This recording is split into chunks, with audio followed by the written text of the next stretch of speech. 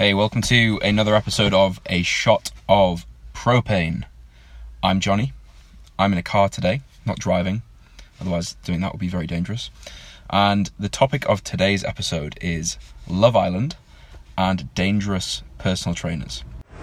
You're listening to the Propane Fitness Podcast, your ultimate resource for fat loss and muscle gain, with none of the gimmicks. With your hosts, Yusuf and Johnny. Simple rules, dramatic results. So, my guilty admission is that I quite like Love Island, to be honest. Mainly driven by the fact that my girlfriend really likes Love Island. And so I am subject to either watching Love Island or staring at the wall or doing something else.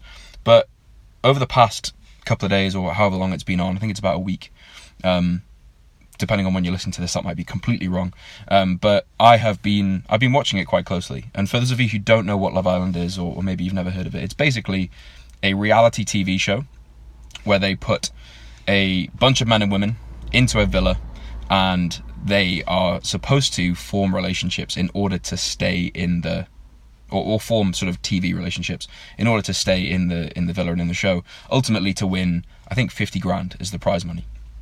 And the game is themed around, they make it difficult, they sort of film secret conversations and let you in on the scoop of what people are talking about, and they throw extra people in all the time, and there's always recoupling, and it's quite dynamic, but it gets a lot of criticism. So there's kind of two camps that appear, both in the media and I suppose in just people I speak to. Some people think it's the best thing ever, and can't wait for the next episode. Some people think it is the worst thing ever for loads of different reasons.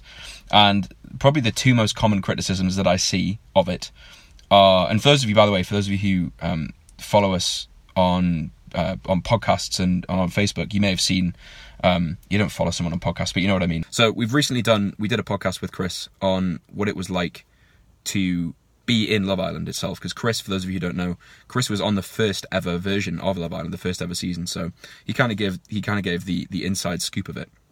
Really interesting, sort of very different to what you might expect, to be totally honest. And there's a lot of aspects to it that aren't really clear. That aren't really clear on TV, but you kind of hear the background and think, wow, that would be really strange to be involved with. Anyway, so the two camps. So people who hate it typically hate it because, for one or two reasons, I suppose. One is that my bit of hair is going to stand up. I need to get my hair cut. They hate it for two reasons. So one is that they think that it's promoting certain types of body image. So they think that, it's focused on men and women who look a certain way, and that it's put in front of a lot of very impressionable young men and women outside of the island, obviously, and it's creating this idea that you have to look that way in order to be popular or in order to be attractive or whatever. And then the other side is that they watch it and it's like, oh, it's crap. The people on there are so stupid. The subject matter is rubbish. I'd rather watch something else. And so that's the side that's against it. And obviously the people who like it because it's entertaining, right? So my feeling on it is, and part of the reason why I like it, I suppose, is that it does exactly what it's supposed to do, in my opinion, and that from lots of different aspects. So one is that the body image stuff is, I understand that argument, and I think it's fair enough where that argument is coming from. But if you take a sort of very cold and objective view, like the producers want, so taking a look at it from a fitness perspective, Men's Health and Women's Health put a cover model on their magazines that looks a certain way because that's the image they're trying to put across, and they know that the sales of those magazines are higher when there's a topless photo or someone in a bikini or whatever on the cover of the magazine. So they continue to do it.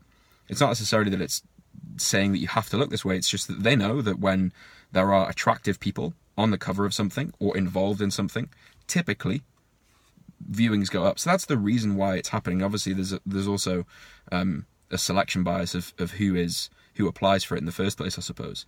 So the viewers have the owners of the TV show, I suppose, probably have a bias on what works for viewing ratings, and you've got to assume that that's why they're doing it. So they're kind of ticking a box from their perspective. And are they the beacon of social responsibility, and should that be the source that everyone gains their sort of ideas from and how they should look and perform? Probably not. But it's not pretending to be that. So it's not pretending to be, this is the guide for young people. It's called Love Island, and it is a villa full of people who look a certain way, because that's what the producers, that's the image they're trying to put across. So that's one side of it. The second side is that, like, at no point is it claiming to be this really intellectually stimulating program. It's a reality TV show, the same as many others of a similar kind. And it's always going to be like that, because it gets a lot of popularity, it gets a lot of attention, people like it.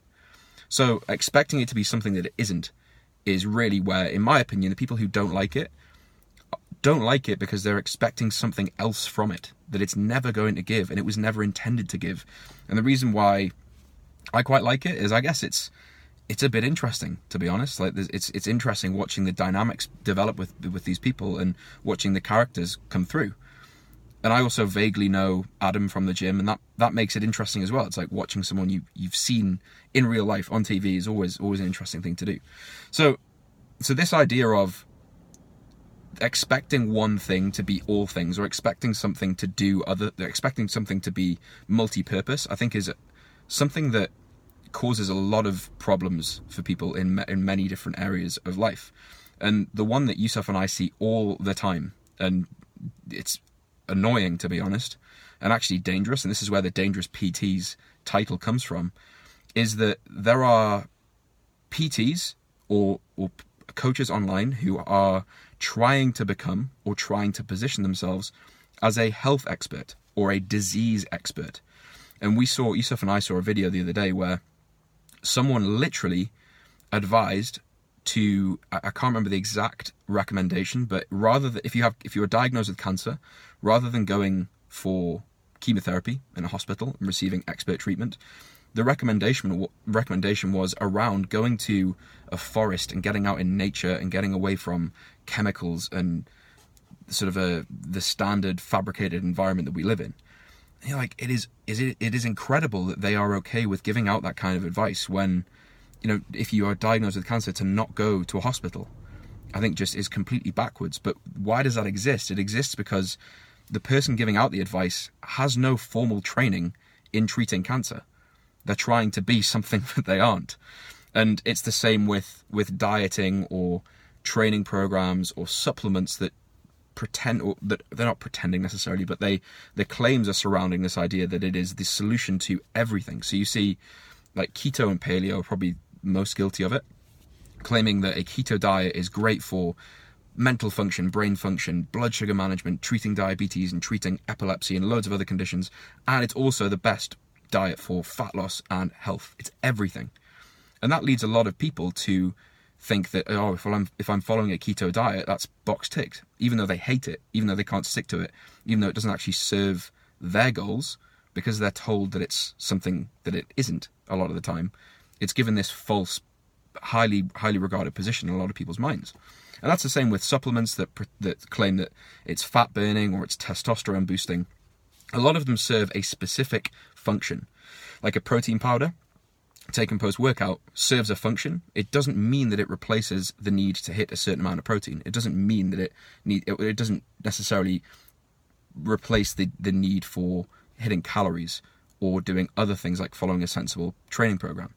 So the lesson, I suppose, is that there are a lot of people who are trying to, in the fitness world especially, who are trying to be all things to all people and provide a solution that is multifaceted. And a lot of the time, the simple stuff in any category is the best thing to go for.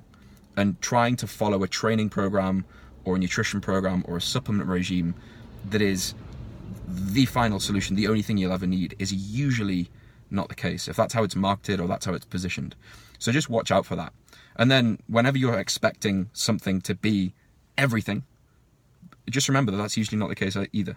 Just like Love Island isn't an intellectually stimulating program that is designed to create a great impression for young people.